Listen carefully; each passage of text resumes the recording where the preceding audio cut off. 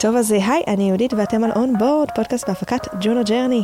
היום בפרק 49 אנחנו מארחים את אלקובי. אנחנו הולכות לדבר על הפיילוט של קיצור שבוע העבודה בישראל. ראינו ניצנים של זה בעולם, חברות שלמות שעוברות בעצם למתכונת של 4 ימי עבודה בשבוע. אנחנו נדבר על איך זה משפיע על הפרודוקטיביות, על איזה חברות עשו פיילוט כזה כבר בישראל, ובאופן כללי, מה מרוויחים מזה, מה מפסידים מזה, מה אנחנו הולכים לראות פה בשנים הקרובות. בעצם עולם העבודה החדש קצת. איזה כיף, איזה נושא. היי מלי, מה קורה? בסדר, תודה רבה על ההזמנה. כיף שבאת. תספרי לנו ככה טיפ-טיפה על עצמך, ואז אנחנו נגלוש לפרק שלנו. בכיף. בגדול, אני מרצה, מייעצת לארגונים, הרבה שנים על הנושא הזה, של איזון בין עבודה לחיים פרטיים.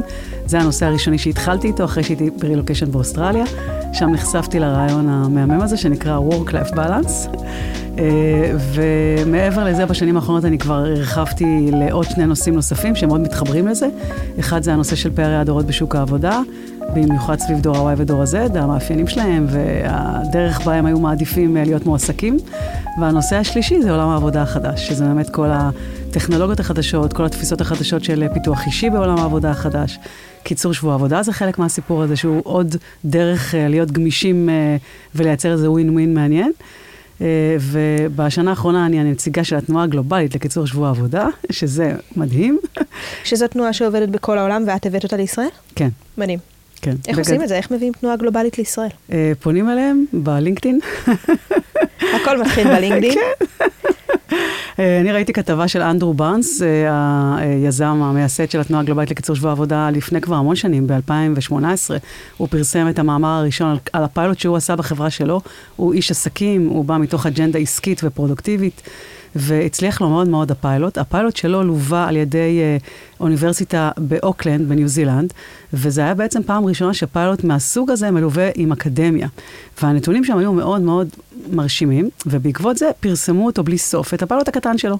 הוא לא היה קטן, היה 200 עובדים. זהו, 200 עובדים זה הרבה, אבל זה היה פיילוט אחד, לא היה... וזו יוזמה שהגיעה ממנכ"ל, נכון. לא מיועצת ארגונית, נכון, לא נכון. איזשהו... הוא קרא כתבה בעיתון, בעודו טס לנסיעת עבודה, על איזשהו מחקר גדול שעשו בקנדה ובארצות הברית, על כמה שעות אנחנו נטו פרודוקטיביים ביום.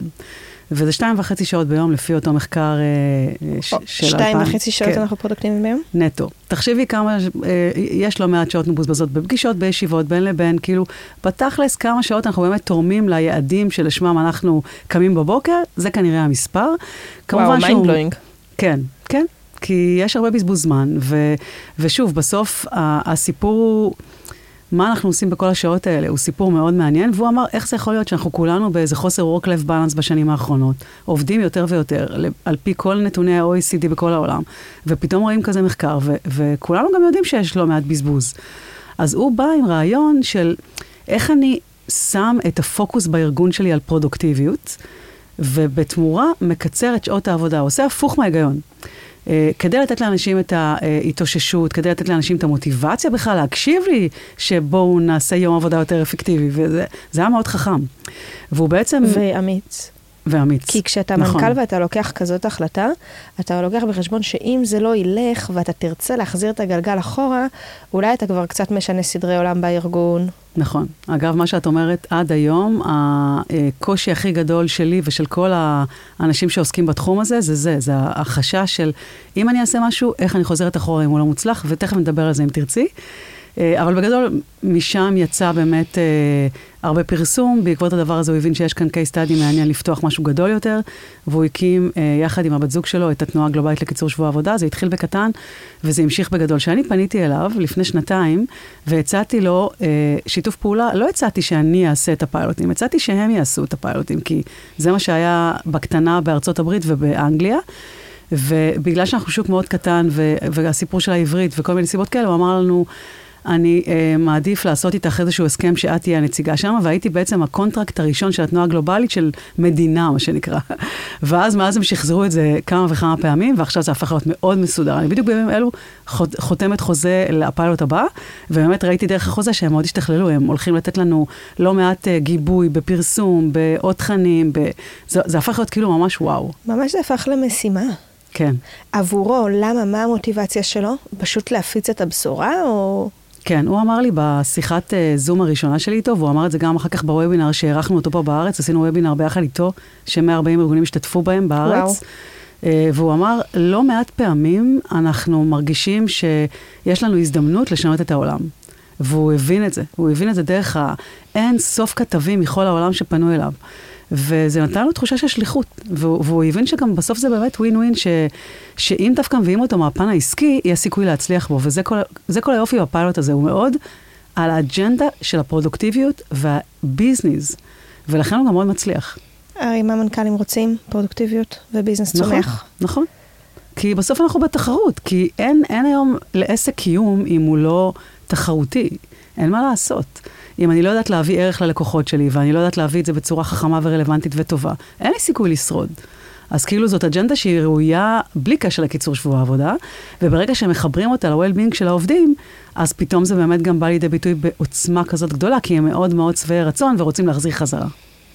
כן, well-being של עובדים זה לא טיקט חזק מול מנכ"ל כמו פרודוקטיביות, אבל ברגע שהדבר הזה באמת ווין-ווין, אז אין דבר שמנכ"ל היה יכול לבקש, מנכ"ל או מנכ"לית. נכון. היו יכולים לבקש יותר מבדיוק לקבל את הצמד הזה. לגמרי. אז מעניין מאוד מאוד לשאול, כי את מדברת פה על איזושהי מציאות בעיניים שלי, כן, כמעט אוטופית. אני אומרת, מה? כאילו, יש באמת כבר ארגונים שממש מיישמים את זה, זה לא סתם איזשהו buzzword, זה לא סתם איזו כתבה כזאת. אז ספרי לנו קצת על מה הולך בפיילוט, מה קורה עם המחקר שעשו, מה התוצאות, מה ראו בארגונים שהטמיעו את זה. בשמחה. בגדול, הפיילוטים האלה, יש 3 פיילוטים גדולים, באוסטרליה, ניו זילנד, בארצות הברית ובאנגליה. אנגליה הוא הגדול ביותר, השתתפו שם 60 עובדים. התוצאות של 3 הפיילוטים האלה התפרסמו. 60 חברה של 60? כאילו חברה אחת? לא, 60, אמרתי 60 עובדים, 60 ארגונים. סליחה. לא, אלפי ארגונים, אלפי עובדים. היו שם להערכתי 3,000 עובדים. מדהים. זה 60 ארגונים קטנים. אגב, מרבית הארגונים בכל הפיילוטים, בכל העולם, הם יחסית קטנים.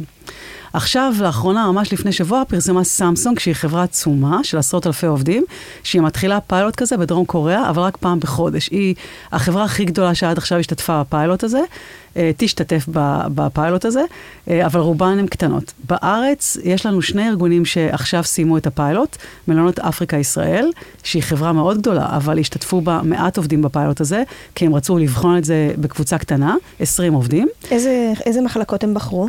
הם בחרו מגוון, גם פיננסים, גם שיווק, גם שירות.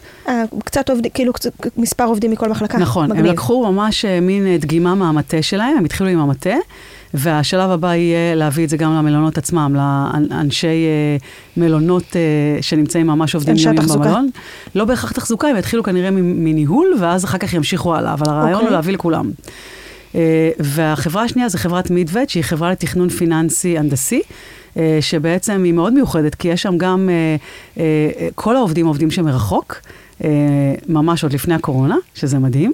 ממש יש work from anywhere, ממדינות שונות בעולם, וגם מהבית. ושם הם עשו לכל העובדים בחברה, כי זו חברה קטנה.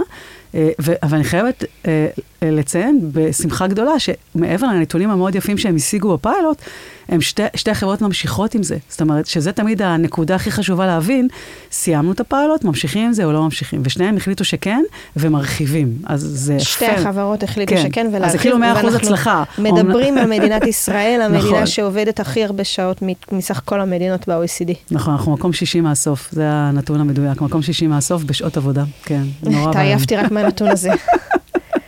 מדהים, מדהים. זה מדהים. אוקיי, אז שתי החברות החליטו. עכשיו, חוץ מהפיילוט שלנו, יש עוד 4 או 6 ארגונים שעושים קיצור שבוע עבודה בארץ כבר 2, או באופן מלא או באופן חלקי. מי שעושה כבר באופן מלא שנה שלמה, הוא את חברת סייג', זו חברה ענקית בעולם, שיש לה כאן מרכז פיתוח, וסגב ברון, המנכ"ל הישראלי שלהם פה במרכז פיתוח, הוא יזם את זה. הוא רצה להיכנס לפיילוט שלנו, אבל בסוף זה לא הסתדר מבחינת הטיימינג, כי התחלנו מאוחר והוא רצה כבר להתחיל, כי הוא כבר הודיע לעובדים שלו. אני בקשר רציף איתו, תוצאות יוצאות מן הכלל, הם גם פורסמו בתקשורת הישראלית, והם גם ממשיכים, כבר אחרי שנה. איך מודדים? מחלקת מחירות, אוקיי, אני יכולה למדוד את כמות ההכנסות שלה. אולי מחלקת התמיכה אפשר למדוד את כמות הבאגים שהם פותרים, כלומר, את כמות הטיקטים, שהם פותרים, אבל מה אני עושה במחלקות כמו Customer Success? אז בגדול, כל הפיילוט של אנדרו בארנס, שנקרא 180-100, שבגדול המודל אומר, אני עובדת 80% משרה, בתמורה מקבלת 100% שכר, בתמורה מתכוונת ועושה הכל כדי לעמוד ב-100% מהיעדים שלי. כל הפיילוט הזה מכוון לזה, והוא נמדד במחקר מטורף, שפיתחו בוסטון קולג', הרווארד, יש שם איזה 5 אוניברסיטאות מכל העולם, שיצרו גוף מחקרי מאוד רציני. מה זה אומר? זה אומר שבתחילת, עוד לפני הפיילוט מודדים את הנתונים ההתחלתיים, באמצע הפיילוט מודדים, ואחרי הפיילוט מודדים. מודדים פרודוקטיביות בכל מיני רמות, אז באמת כל מחלקה, מה שהיא רוצה להכניס למדדים שלה, בגדול אין שום בעיה למדוד הכל. זה עניין באמת של תפיסה, של חשיבה תוצאתית, של להבין, למשל, אני עובדת בשירות לקוחות, אוקיי? מקבלת X שיחות. עכשיו, נורא קל למדוד דברים שתמיד מודדים, כאילו הפשוטים, כמה שיחות נכנסו, כמה זמן בממוצע לקוח חיכה, אבל יש הרבה מעבר לזה, ודווקא הפיילוט הזה מחדד לאנשים שבתוך הפיילוט את השאלות החשובות של מה אני רוצה למדוד, איזה יעדים אני רוצה להשיג. אנחנו עובדים איתם על כל הרעיון שנקרא OKR, שזה Objective Key Results, מה שהיום הרבה מאוד חברות בעולם עושות בשנים האחרונות בצורה מאוד יפה ומאוד מוצלחת, ומלמדים אותם לעשות את זה. מדהים. אז הסיפור הוא באמת לשים את הפוקוס על מדידה נכונה, לא יותר מדי מדדים, אבל כן מדדים מדויקים, לעקוב אחריהם, ובמקביל גם לבדוק את כל הסביעות רצון של העובדים. המחקר הגלובלי ממש בודק דברים מטורפים, הוא בודק כמה שעות אנחנו ישנים במהלך הפיילוט, העובדים שמשתתפים בפיילוט, כמה צעדים אנחנו הולכים, איך אנחנו מצליחים לחלק את העבודה בצורה טובה או לא טובה עם פרטנרים בבית, המון פרמטרים כאילו של well-being מאוד מאוד כאילו מורכב, וגם פרמטרים ארגוניים מעניינים של היעדרות, תחלופה, ימי מחלה, כמה קל לגייס עובדים, כמה קשה לגייס עובדים. ואני חייבת להגיד שבכל הנתונים היה שיפור. בפיילוט הישראלי, זה באמת, אם אנחנו הבנו את הנתונים הישראליים לתנועה הגלובלית, הם עפו על זה, הם ממש אמרו שזה תוצאות יוצאות מן הכלל גם ביחס לעולם. ובכל זאת אנחנו רואים שלא הרבה חברות רצות, כלומר, אני הייתי מצפה שאם יש איזושהי בשורה חדשה של עולם העבודה, ואין דבר שחברות וארגונים היום רוצים יותר להיות מעודכנים בעולם המחר ולדעת לעשות הצעד הזה ראשונים לפני כולם בשביל לשמר את העובדים ולשמר את הצמיחה של הארגון. אז אנחנו מדברים פה על פיילוט שנעשה במספר לא מבוטל של מדינות וחברות, ואנחנו מדברים על תוצאות מצוינות. למה בכל זאת הדבר הזה לא מתפשט כמו מגפה? הייתי מצפה שזה כן מתפשט. אם מסתכלים רגע על המפה ורואים איפה התנועה הגלובלית נמצאת בכל רגע נתון בקצב של השנה האחרונה, הוא מתפשט מאוד מאוד, הוא הגיע כמעט לכל מדינה. ובארץ זה קצב יותר איטי. גם כמות המשתתפים של הפיילוט הישראלי היא מאוד קטנה, ביחס ל-140 ארגונים שעלו על הקו לשמוע את אנדרו בארנס ואותי, הצלחנו לסגור רק עם 2. זאת התוצאה. כאילו אין מה לעשות. היא קטנה. בפיילוט הבא אני לא יודעת כמה יהיו, אני מאוד מקווה שיהיו יותר, אני כבר יודעת על 2. אז אנחנו כרגע נשארים אותם מספרים. הבנתי.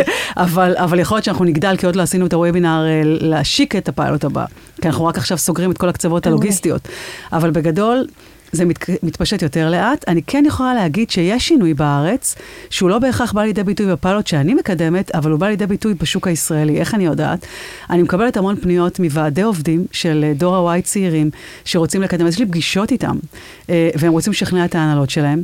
אני רואה כל מיני ארגונים שמתקשרים ואומרים לי, אנחנו התחלנו לקצר, אנחנו עושים את זה בשושו, אנחנו לא מפרסמים את זה, אבל אנחנו עושים פיילוט לבד, אנחנו עושים את זה פעם בשבועיים, אני רואה ארגונים שעושים פעם בחודש, אני רואה ארגונים שעשו בקיץ, אז אני כן רואה תנועה, יש תנועה, שזה אומר אחד שארגונים יותר פתוחים לזה, הם כן בלחץ ממה שאמרת, במובן שאני לא רוצה לפרסם ולהתחייב, כי איך אני אלך אחורה, ובואי רגע נדבר על זה, כי זה חשוב רגע להבין איך מתמודדים עם הקושי הזה. איך? בגדול, אני באה ואומרת את הדבר הבא. אחד, אנחנו עושים פיילוט, וכשעושים פיילוט, דינו להיות מוצלח או לא מוצלח, כמו כל פיילוט.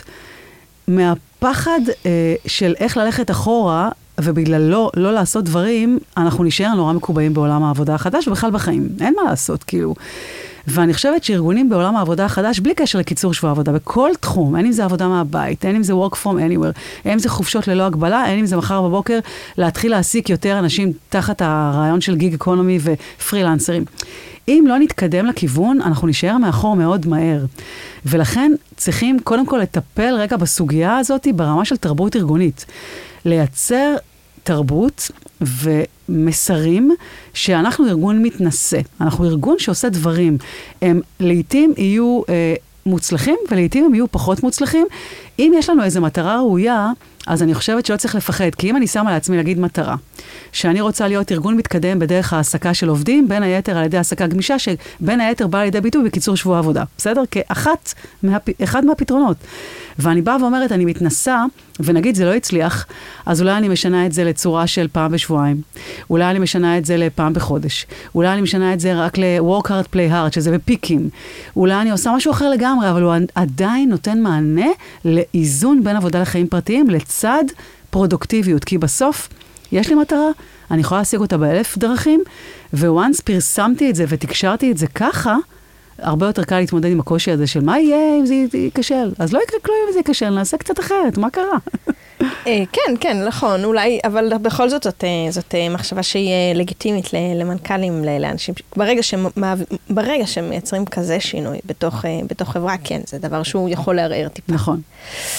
מה האתגרים שבהטמעה של כזה, נעזוב רגע בצד את הנושא של באמת, אם רוצים לחזור אחורה, כי זאת גם שאלה שהיא מתגלגלת והיא אף פעם לא מסתיימת, נכון? אנחנו רוצים להביא, אפשר להגיד את זה על כל דבר שרוצים להחליט בארגון. לגמרי. ה-happy hour יהיה בשעה 3 ולא בשעה 5. נכון. אוקיי, ואם ב3 אנשים יקפלו את המחשב וילכו הביתה, מה נעשה אז? אז כל דבר אפשר להגיד את זה. לגמרי. מה האתגרים של כזה פיילוט? אוקיי, אז דיברנו על זה שהיה פיילוט והפיילוט מוצלח, והחברות מרוצות והחברות ממשיכות. ממשיכות ומרחיבות. מרחיבות. כן. מה בכל זאת היו האתגרים בדרך? למה אני צריכה להתכונן אם אני עכשיו שוקלת בצורה כזאת או אחרת? האתגר הראשון היה בחירת היום. אני אומרת שזה היה אתגר, כי ראשית מבחינת הדינמיקה והגמישות מול האנשים שעובדים במגזרים שונים ובסקטורים שונים, לבחור את האידיאל זה קשה. ובסוף הגענו לאיזשהו פתרון. במדינות אפריקה, ישראל, הם עשו את זה שונה, כאילו לא כל ה-20 ירדו באותו יום לקיצור שבוע עבודה. בחברה השנייה הם הלכו על יום אחד, היה להם יותר טוב לעבוד ביום אחד ספציפי, וגם שם היה אתגר, כי הם בחרו בהתחלה ביום ראשון, כי הם עובדים, הם בחרו ביום, כן, ראשון. כי יש להם מנהלים שנמצאים בחול, בארצות הברית. ולכן היה להם חשוב, לא בארצות הברית, בתאילנד ובאירופה, אבל בגדול היה להם חשוב שבעצם כן יש להם לדעתי גם אחת בארצות הברית, אבל הם בחרו, אז היה טבעי לבחור יום ראשון, אבל אז הסתבר שמרבית העובדים והעובדות שם הם עובדים עם השוק הישראלי. לא מרבית, כולם עובדים עם השוק הישראלי. רק המנהלים נמצאים פיזית מרחוק. ואז מה שקרה להם ביום שני, התפוצץ להם הפייפ. פשוט וואו, כאילו לחץ נורא גדול, וזה גם גרם לזליגה של עבודה ביום ראשון, כי בסוף הלקוחות דרשו את מה שהם דרשו, וזה היה בלתי, למרות שהם נתנו גיבוי ללקוחות, הם כן יצרו מישהו שנותן גיבוי לפתרון של מענים דחופים, ואגב, בפיילוטים האלה חשוב להבין, ובכלל בכל המודל, אנחנו לא אמורים להפסיק לתת שירות ללקוחות שלנו. חס וחלילה. כאילו, אם אנחנו נותנים שירות של 24/7, או מייצרים 24/7, או 5 יום, 6 ימים, זה אמור להימשך, זה לא אמור להיפסק. אנחנו רק צריכים לסדר את העבודה בין האנשים בצורה אחרת, או להשתמש בטכנולוגיות, או בגיבויים. יש המון פתרונות. זה גם נקודה שחשוב להבין.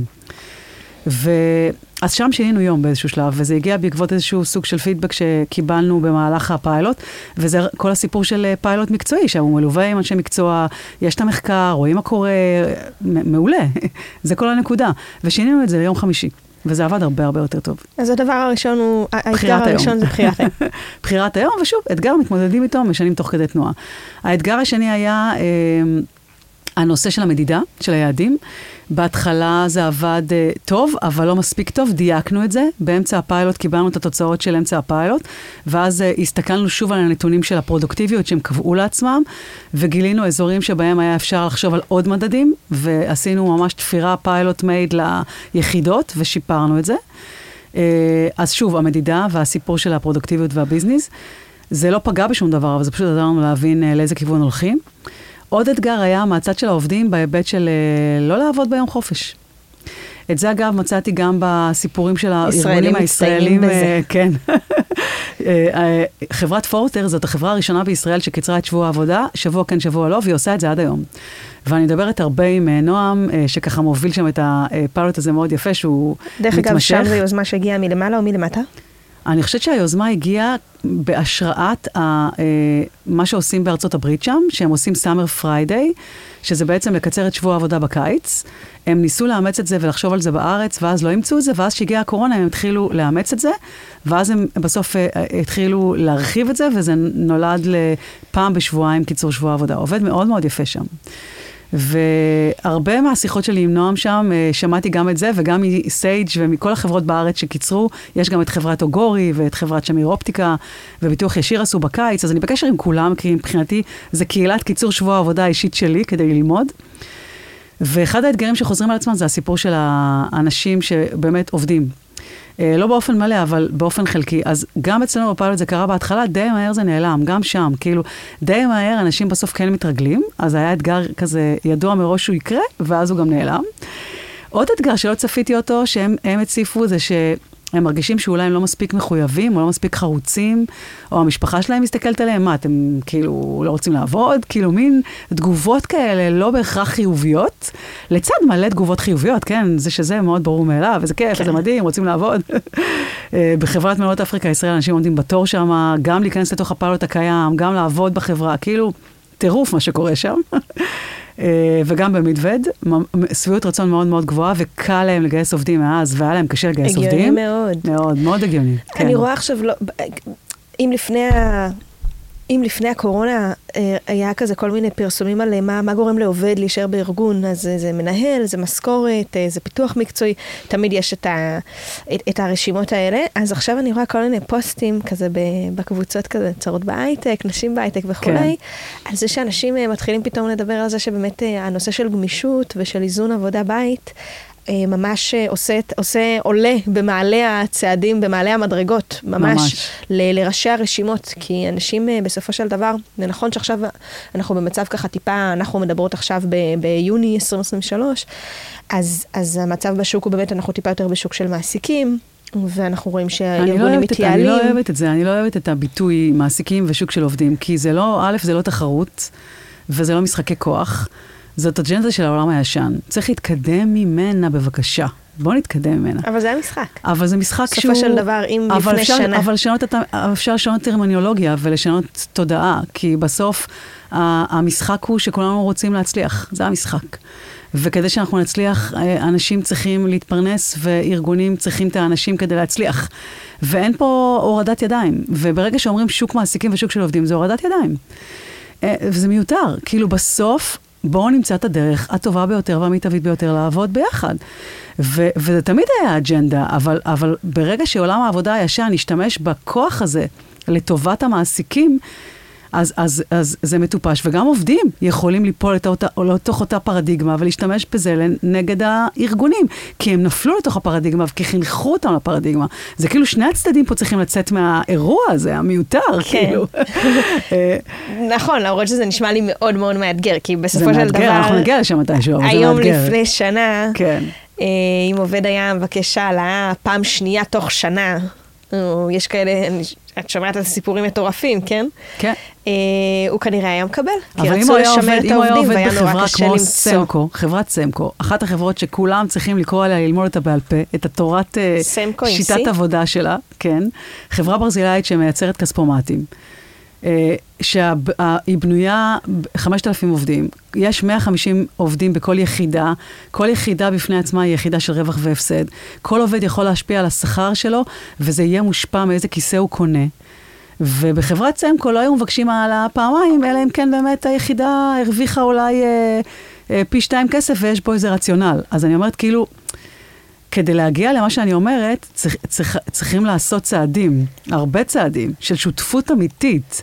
כי שיש שותפות אמיתית, אז אני לא עובדת מהבית, כי לקחתי יום חופש, כי אני כאילו עובדת מהבית, ואני לא משקרת, ואני לא מבקשת דברים שהם לא רציונליים, ולהפך הארגונים, כאילו, אני לא עושה רק דברים שיגרמו הרבה עבודה לעובדים שלי, והרבה רווחים בשבילי, ומעט רווחים בשבילם.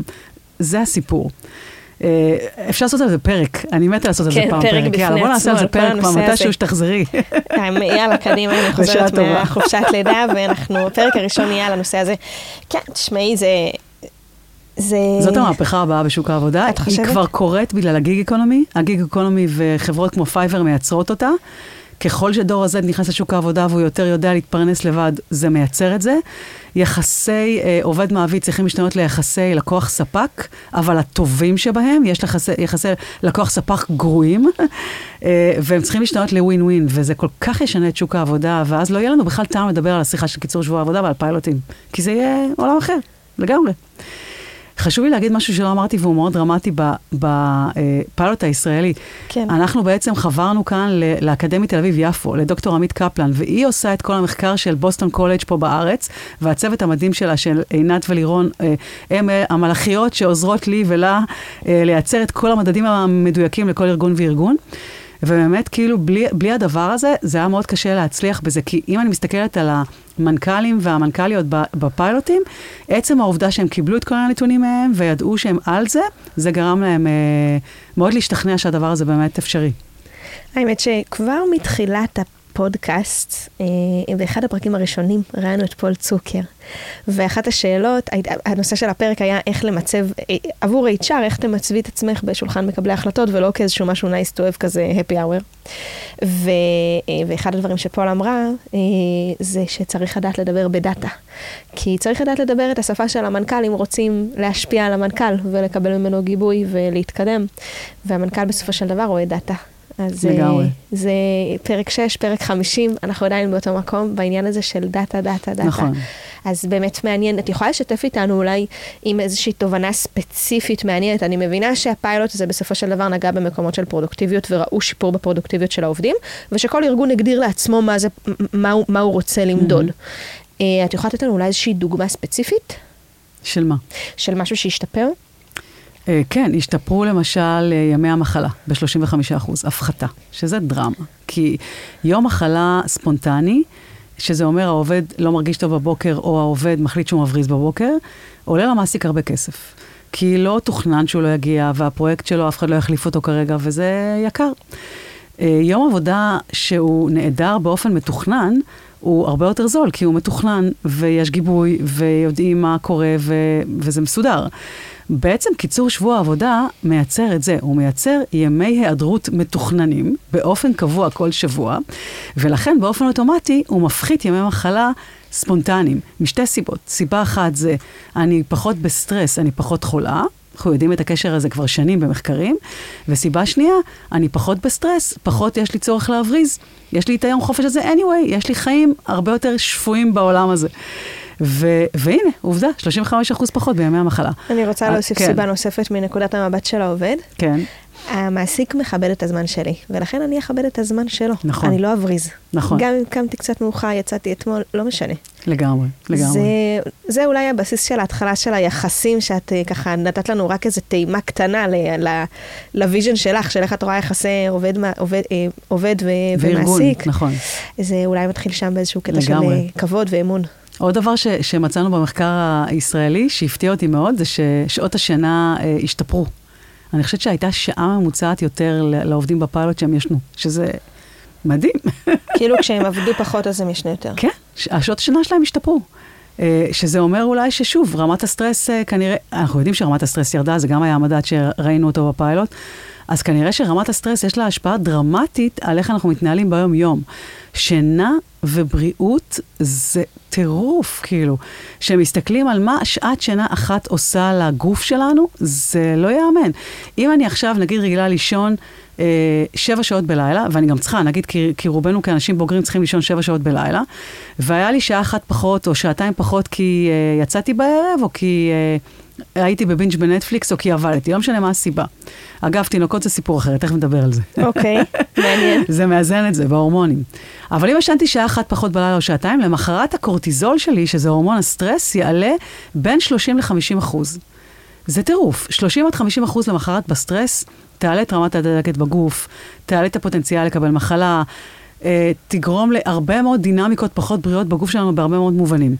אז לדעת שבעקבות הפיילוט הזה, אנשים ישנים יותר מבחינתי, זה וואו, כאילו זה מדהים. מגיעים לארגון הפחות עצבני, מגיעים לארגון יותר קואופרטיביים, תקשורת פנים ארגונית. ממש. הם גם עושים יותר צעדים, שזה אומר שכנראה הפניות שלהם, המנטלית, גורמת להם ללכת יותר ברגל, ופחות להיות בסטרס של אני חייבת למהר, ואני נוסעת עם האוטו.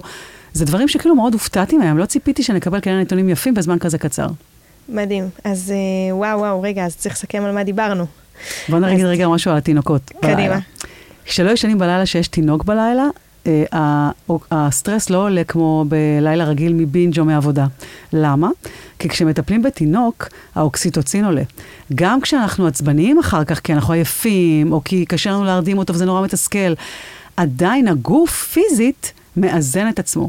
הנקה משחררת אוקסיטוצין, מגע פיזי משחרר אוקסיטוצין, ואוקסיטוצין מוריד קורטיזול.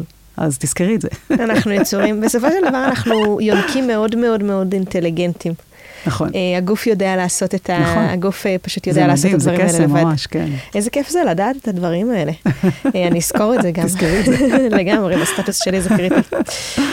אז על מה דיברנו? אז דיברנו על קיצור שבוע עבודה. דיברנו על איך זה נולד, איך זה התחיל, ממנכ"ל אחד עם ויז'ן שהבין שהוא ממש יכול לשנות פה את העולם, ודיברנו על זה שזה פועל היום ב4 יבשות. יותר. יש בפורטוגל, אם אני לא טועה, ביוון, במדינות ערב, באירופה, במזרח התיכון, בארצות הברית. הרבה, יש הרבה. מתפשט. זה מתפשט, אני אראה לך מפה, זה מרשים, ממש. ודיברנו על זה שהמחקרים מראים, שבעצם קיצור שבוע עבודה מתקשר באופן ישיר לפרודוקטיביות, ולבריאות, לבריאות נפשית של העובדים, שאחר כך גם משפיעה בתוך הארגון. וגם ממש נתת לנו דוגמאות ספציפיות, 35% פחות בימי מחלה, זה מדהים. ממש. אני בטוחה שאין מנכ"ל שלא, טוב, מנכ"ל אובסלי לא עובר על הרשימות שלה, לא עושה את המשכורות, ולא עובר בדיוק על הרשימות נוכחות, כמו שאומרים, אבל אין ספק שהדבר הזה הוא קשה, הוא כואב, כן? זה די אנושי, נכון? אני הרי מנכ"ל ואני משקיע את כל כולי בעסק, ואני מגייס עובדים ואני משלם להם שכר תחרותי, ואני רואה את המספרים של העסק, ואני רוצה שהוא יצליח. וזה קשה לראות יום מחלה. ואז אם אנחנו משנים פה רגע את השיפט, גם הנתון הזה הוא ממש, הוא דלק בשביל ארגונים שרוצים רגע להצטרף ולעשות משהו. וגם דיברנו על זה שזה בסופו של דבר ווין ווין. גם לעובדים וגם לארגונים. ורק נותר לראות מה יקרה הלאה. לאן אנחנו נתקדם. אנחנו הולכים לשם בגלל ה-AI. ה-AI היום, בזכות הכלים החדשים האלה, אפשר לעשות דברים ברבע מהזמן. זה המספרים, רבע מהזמן. וזה אומר שאפשר לקצר הרבה יותר מיום. אנחנו עוד לא שם מנטלית, אבל לדעתי, קיצור שבוע עבודה יהיה, כמו שהקורונה הביאה את העבודה מרחוק, ככה ה-AI יביא את קיצור שבוע עבודה לעולם. אגב, מה שקרה בסמסונג, הדוגמה של החברה הגדולה שהתחילה ממש שבוע שעבר, הגיעה מזה שהיא עשתה סקר בקרב עובדים צעירים שלה, בקרב כל העובדים, והעובדים הצעירים שלה, שנוטים יותר לעזוב אותה, דור ה-Y, דור ה-Z, אמרו שזה מה שהם רוצים. היא אמרה, אני בחרתי בפוליסי של קיצור שבוע העבודה למענם, כי הם בחרו בזה. במילים אחרות, השוק מדבר ברגליים. וה-AI מאפשר את זה. וגם מאוד מאוד מאוד מאוד חשוב לארגונים להיות קשובים. נכון. לעובדים ולטרנדים בשוק. כי כמו שאמרת גם ופתחת ואמרת, לא יצא לנו לדבר על זה שככה בתקופת הקורונה באמת כל הנושא של work-life balance היה מאוד מאוד מאוד טרנדי ועלה, ואנשים פתאום גילו את הזמן הפנוי שלהם, ועכשיו אנחנו רואים טרנד הפוך של קצת ארגונים שמחזירים עובדים, וגם ארגוני ענק שמודיעים על זה שחוזרים למשרדים. זה לא טרנד הפוך, זה טרנד שחוזר לאיזון, כי לעבוד 5 ימים בשבוע מרחוק, מאוד מאתגר גם לעובדים וגם לארגון, מבחינת יצירתיות, well-being, לא יצאתי בבוקר, לא שמעתי מוזיקה, לא הקשבתי לפודקאסט, לא פגשתי אנשים, לא החלפתי סביבה, יש בזה כל כך הרבה אתגרים ביום-יום, זה היה חוסר איזון, ועכשיו זה חוזר לאיזון. ההיברידיות זה הדבר האידיאלי למרבית התפקידים ולמרבית הארגונים, וזה לא הולך להיעלם. שוב, תמיד יהיו ארגונים שיתעלו באילון מאסק ויגידו איזה שטויות זה עבודה מהבית, ותמיד יהיו ארגונים שיתעלו במנכ"לים או מנכ"ליות יותר מתקדמים ויגידו זה הדבר. זה בסוף עניין של בחירה. איזה מנהיגות אני רוצה ללכת אחריה? האם אני רוצה להיות ארגון מתקדם, תפיסתית או מיושן? אבל אי אפשר לעצור את זה. זה לא שזה חוזר אחורה, זה פשוט מקבל תפיסה מעודכנת ל-2023. הרכבת כבר יצאה מהתחנה. לגמרי, מזמן. מלי אלקובי, תודה רבה. תודה רבה שהזמנת אותי ונתת לי במה על הנושא החשוב הזה. תודה רבה. תודה ששיתפת מהידע ומהניסיון שלך, ואיזה כיף שיש לנו את הפלטפורמה הזאת. זה היה פרק נוסף של On Board, פודקאסט בהפקת ג'ונו ג'רני. לתכנים נוספים בנושא פיתוח עובדים, מוזמנים גם לערוץ היוטיוב שלנו, On Board. אם יש לכם נושאים שאנחנו חייבים לדבר עליהם, או אנשים שאנחנו חייבים לארח, מוזמנים ליצור איתי קשר בלינקדין, ובואו נדבר על זה.